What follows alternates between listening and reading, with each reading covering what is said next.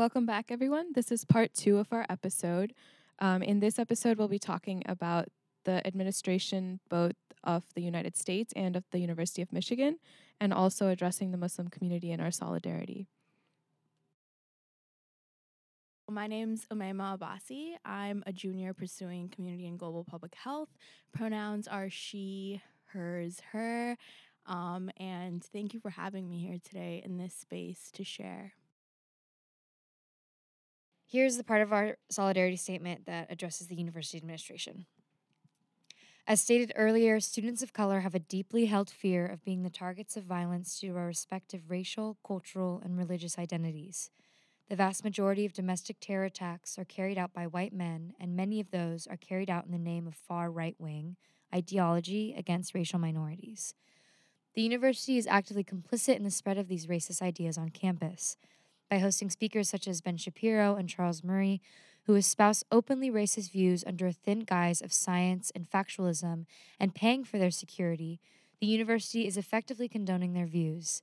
The university claims that these events are in the name of free speech, but the hateful rhetoric espoused and is absorbed by our students causes actual physical and psychological danger to the students they target. Michigan has the second highest rates of hate crimes out of all universities surveyed in 2017, and the number of reported hate crimes has been steadily on the rise. This, coupled with the already raised tensions from the tragic shootings in New Zealand, in which 50 Muslim worshippers were murdered by a white supremacist who praised Donald Trump in a manifesto, contributes to an atmosphere of fear on campus among all students of color, but Muslim students especially. For the university to express concern for the trauma all students experienced yesterday without explicitly expressing support for the Muslim community is to be ignorant at best or malicious at worst to the well-being of its Muslim students. Additionally, any apology or expression of support for students of color affected by physical and emotional violence is an empty gesture, while the university is still complicit in the dissemination of a white supremacist narrative on campus. The university needs to do better by its students of color, which means acknowledging and understanding our perspective and disavowing and not giving a platform to white supremacy. Yeah, so fuck white supremacy, you know what I mean? Yeah. I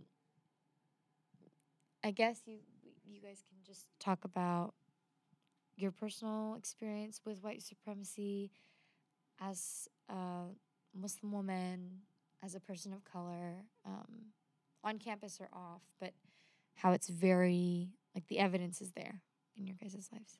So whoever wants to. So essentially, when I immigrated into the United States 4 years ago, I I do consider myself super privileged because at first sight, when you look at me, I don't look like a Muslim woman. I don't wear the hijab. I wear a pendant that has Allah written on it, but it takes a lot of eyes to, like see that that is what it is. But one time where I did feel super targeted was so in the month of Ramadan, we have the ravis at mosques at night, and we essentially go there and we pray for hours at end after we open our fast. And I was driving back from my community mosque in West Bloomfield, and it was almost time for suhoor, which is when we pray Fajr and we start our fast for the day. So it was like around 3 a.m. And I stopped at a 7-Eleven nearby because I wanted to pick up some snacks to eat for my drive home. And I was covered, I had my head covered, I was wearing the abaya and everything because I had just come back from a mosque, and I felt it would be stupid of me to take all that off just to go into a gas station. So I had it on, and I entered, and there was two police officers that were standing inside that 7-Eleven also placing an order.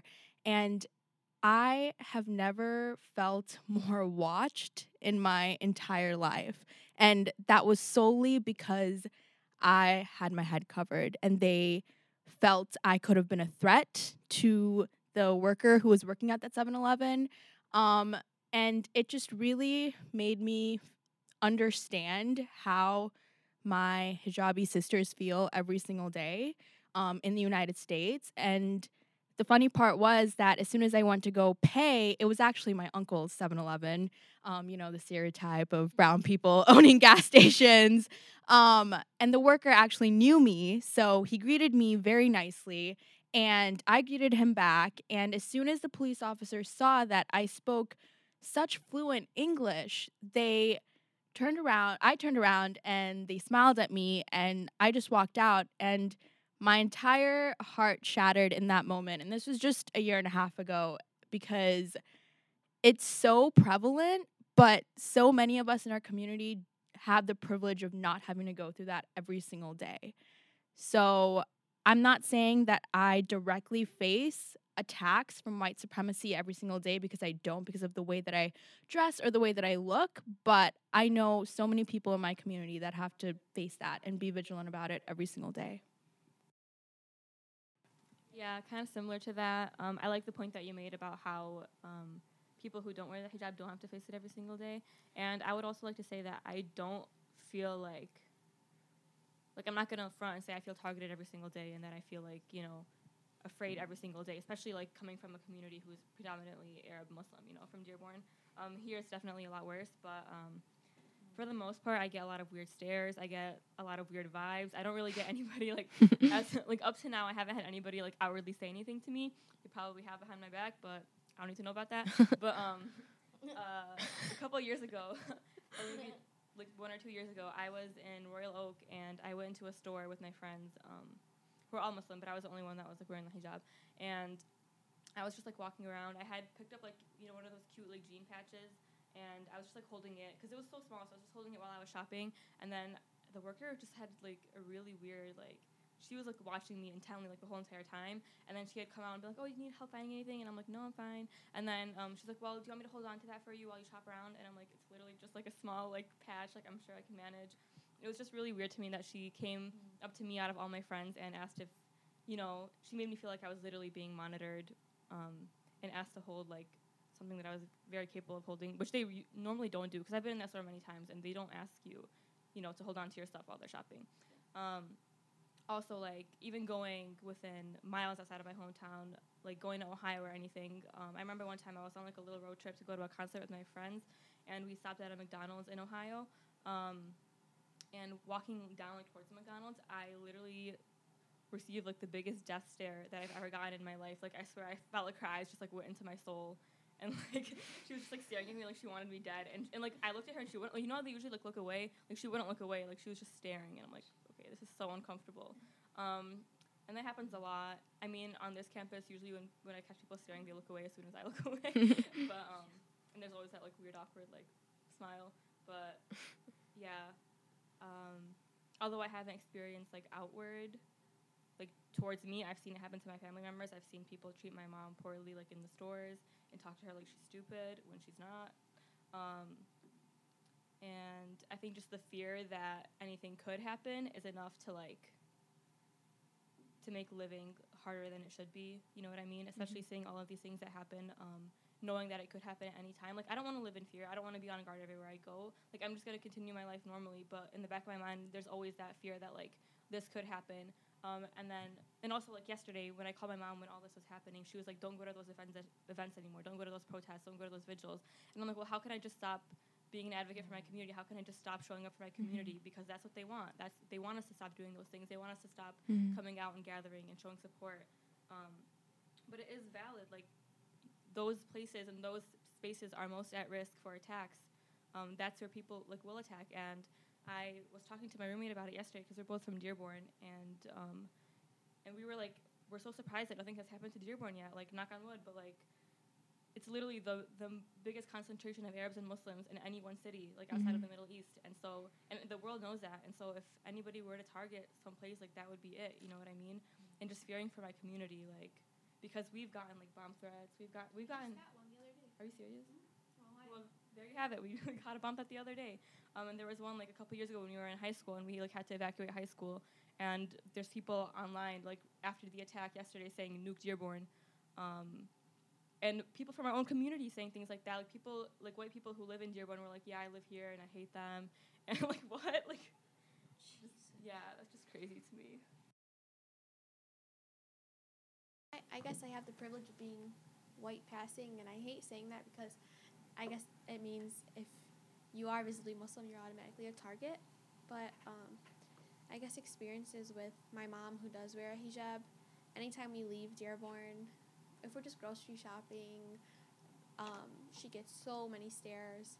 They're extremely rude to her, as if you don't belong here. Like, you shouldn't be here. You shouldn't be shopping here. And when we traveled out of state to South Carolina. Surprise, surprise, she gets picked at the airport for a special check. They start dusting her hands.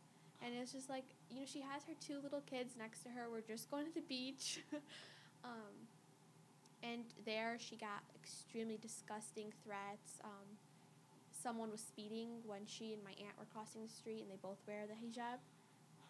I don't know what that's supposed to mean. Are you trying to hit them? So it's definitely scary, especially because we live in Dearborn, so it's usually a safe haven, I'd say. But even then, when we were younger, there was a pastor from Florida who came threatening to burn our holy book. He held a demonstration, and we had to be held longer in school because it wasn't safe to go outside. Every year we had the Arabic festival, which was the best thing ever. It's open to everyone. We just celebrate our culture, music, food. We don't have that anymore because people were literally traveling from different states, holding a pig's head on a spike, and assaulting people.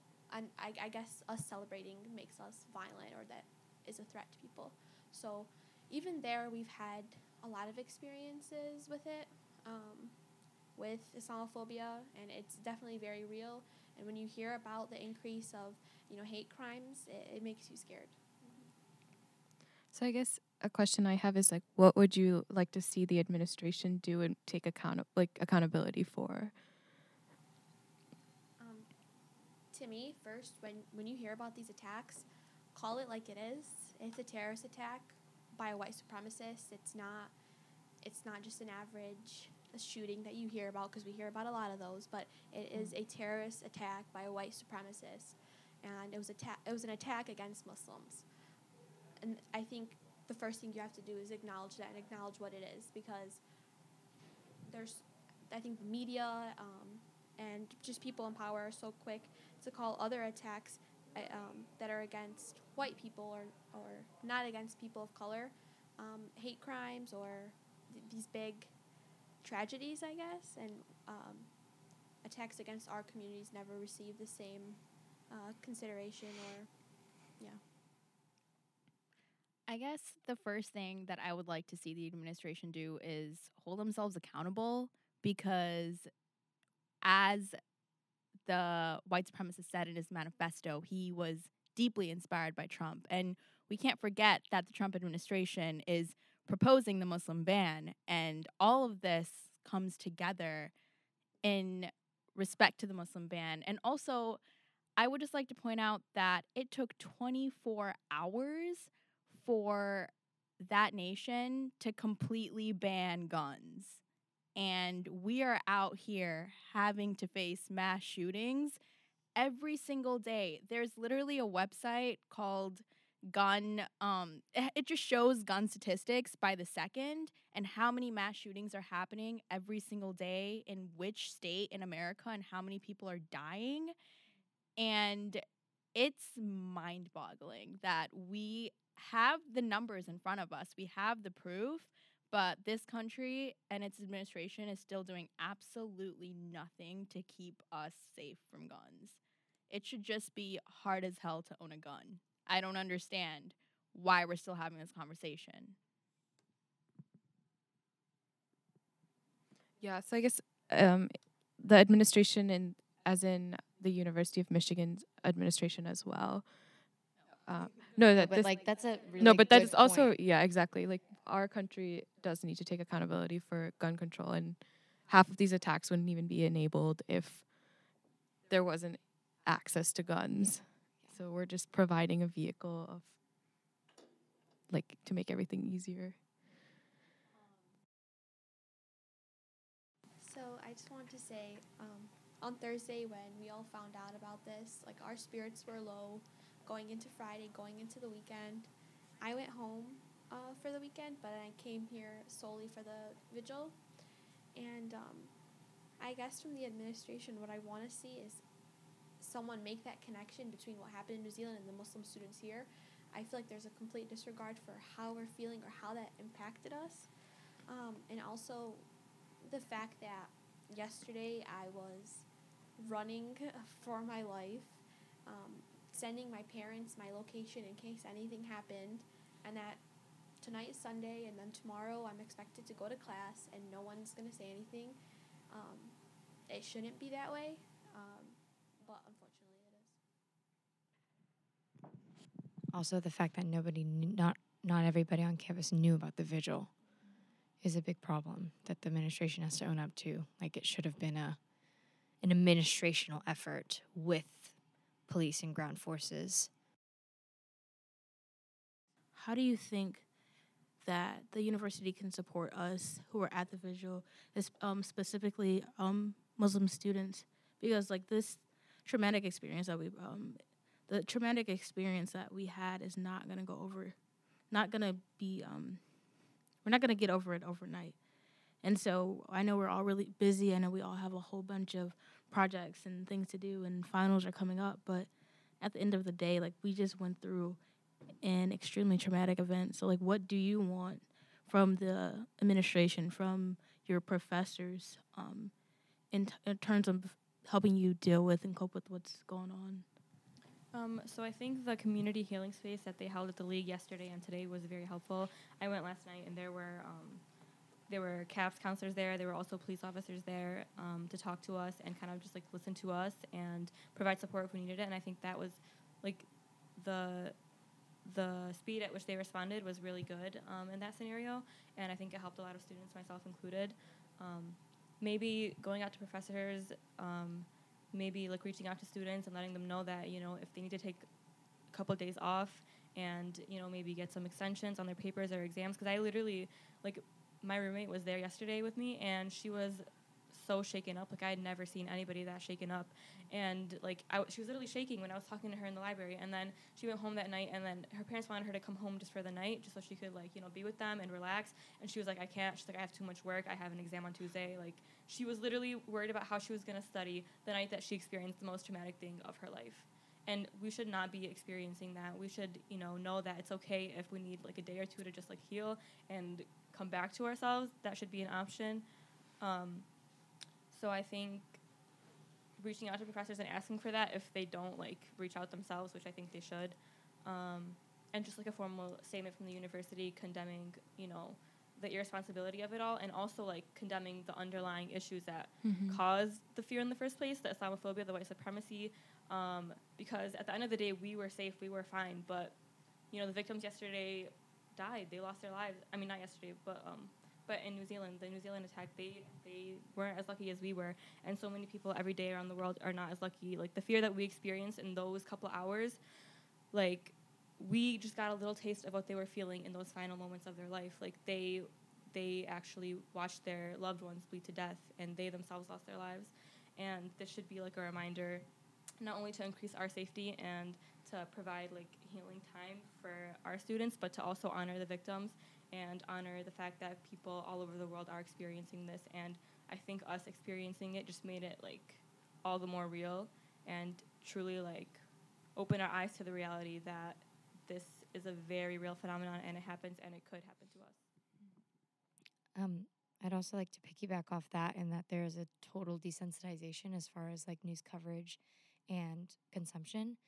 And I think what you said really sparked in me, like, despite the fact that, like, this tragedy happened in New Zealand, which is relatively far away from us right here in the States, like, something very similar that could have happened, like, and could have ended up happening in similar ways as what happened in New Zealand happened right here on campus. And, like, that can't be ignored. Like, these things are right in front of our faces, and it's our responsibility to acknowledge them and to deal with them and to do something about them. So, sorry, just one more point.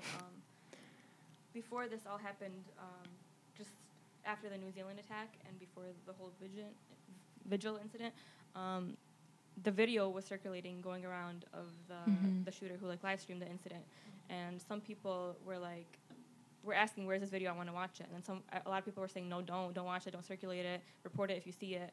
And then I had some people on Instagram were saying like, well, part of me wants to see it because I've just become so desensitized to all of these things. Like, I read all these news and it doesn't like strike a chord to me anymore because it's just so common and it happens every single day, and I just can't like my brain can't accept it anymore. You know what I mean? And they were like, what? Maybe if I see this happening, it'll like awaken in me the fact that it's real again.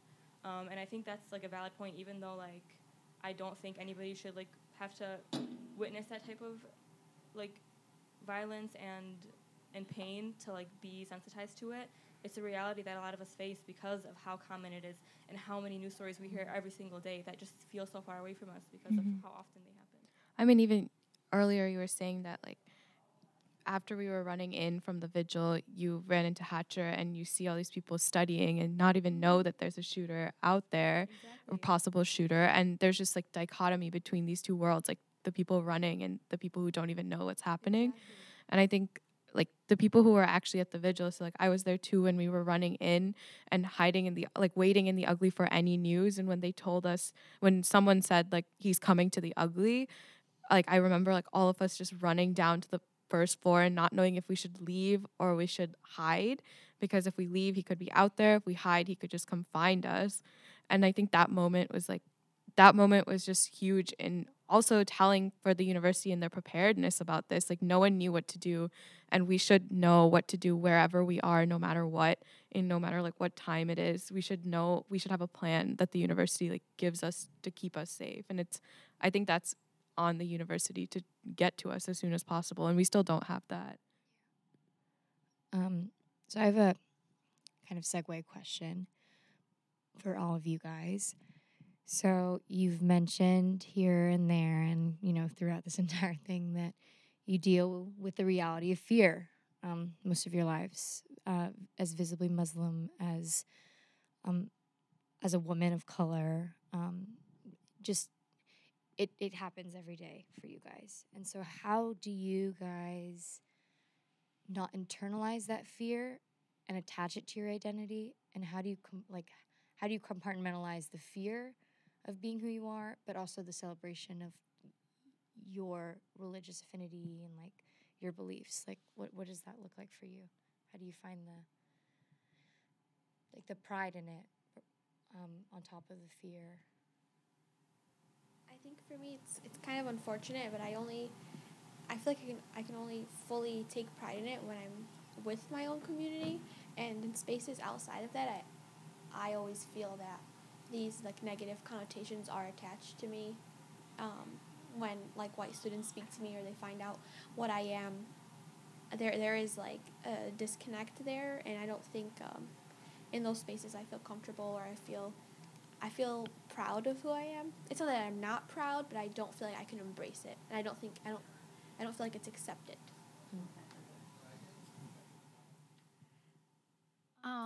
So your question had two parts, I believe. Yeah. So how I don't internalize that fear is through community.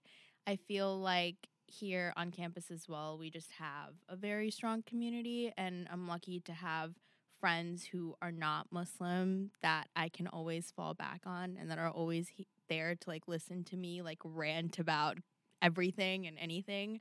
But I take a lot of pride in like where I come from, because I was not raised in the United States. I was raised in Pakistan, and over there like I got so much sense of culture and identity that when I did come back here like 4 years ago, I felt the need to let everybody know like who I am, not necessarily who my community is because I can't speak on their part, but who I am and why I'm here and what I intend to do with my career and how I intend to go back.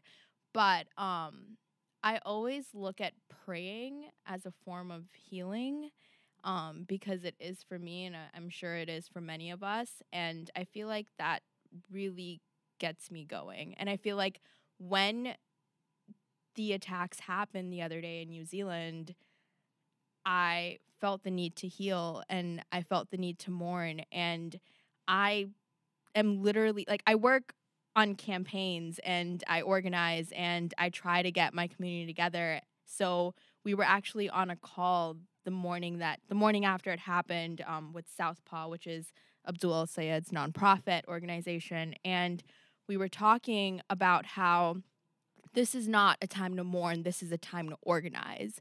And in any other situation, I would be ready. Like, whenever an event like this happens, an event of injustice, I'm the first one to organize. I'm the first one to collect people, protest, write, whatever it is. But in that moment, I felt the need to mourn more than to organize, because you can be unapologetically Muslim, you can be unapologetically Christian or anything, but when something like this happens, you need time to heal and you need time to mourn. And it's important to take action, but it's also important to take care of yourself, and otherwise you won't be able to take care of others in your community. Yesterday, when we were in the library, one of the women who was speaking at the vigil ended up like getting up and telling everybody like, hey, we're going to pray, whoever wants to pray with us, like, you're welcome to. And they took a minute for like everybody to go wash up, and then they stood there and they prayed, like, amidst all of this that was happening, you know, thinking there was an attack on our identity as Muslims. Like, people stood up and they stood together and they prayed, and I think that just shows like so much strength and so much faith in that moment. And myself, like, when I went home that night, I was like, I just need some time. I just need tonight to just like be with myself and to just like pray and like pray thanking God that nothing happened, and like pray that nothing like this ever happens again. And kind of answering your question about how do you like display that pride and that like strengthen your identity, like, even though there's so much fear. I'm a pretty spiritual person, I think, and so I believe that like when my time comes, and if it's written for me, I can't escape it.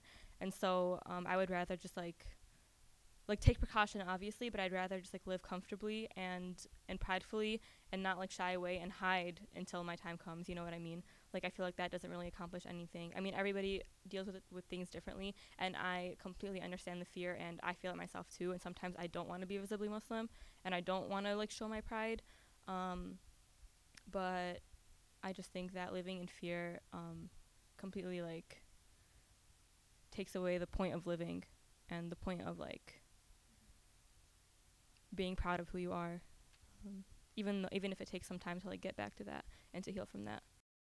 To kind of conclude everything, I'm going to read our last statement, which is to the Muslim community. We want to recognize that this experience is most traumatic for people in the Muslim community. We are standing in solidarity with the community as we fight Islamophobia. The atmosphere at the vigil for the victims from the Christchurch shooting was already tense in preparation for a possible discourse. The Muslim community does not deserve this additional stress and recurrent vigilance to simply exist. If you need to express your feelings at this time and would like a space to do so, Michigan in Color is always available for you. And we also urge you to prioritize your mental health at this time and reach out to necessary resources. And once again, thank you all so much for opening up and being so brave about this and being who you are. This week, our creative of color is Yuna. She is a Malaysian Muslim feminist icon and law school graduate. You should go check out her album from 2011 called Decorate, and you'll be hearing her song, Deeper Conversation.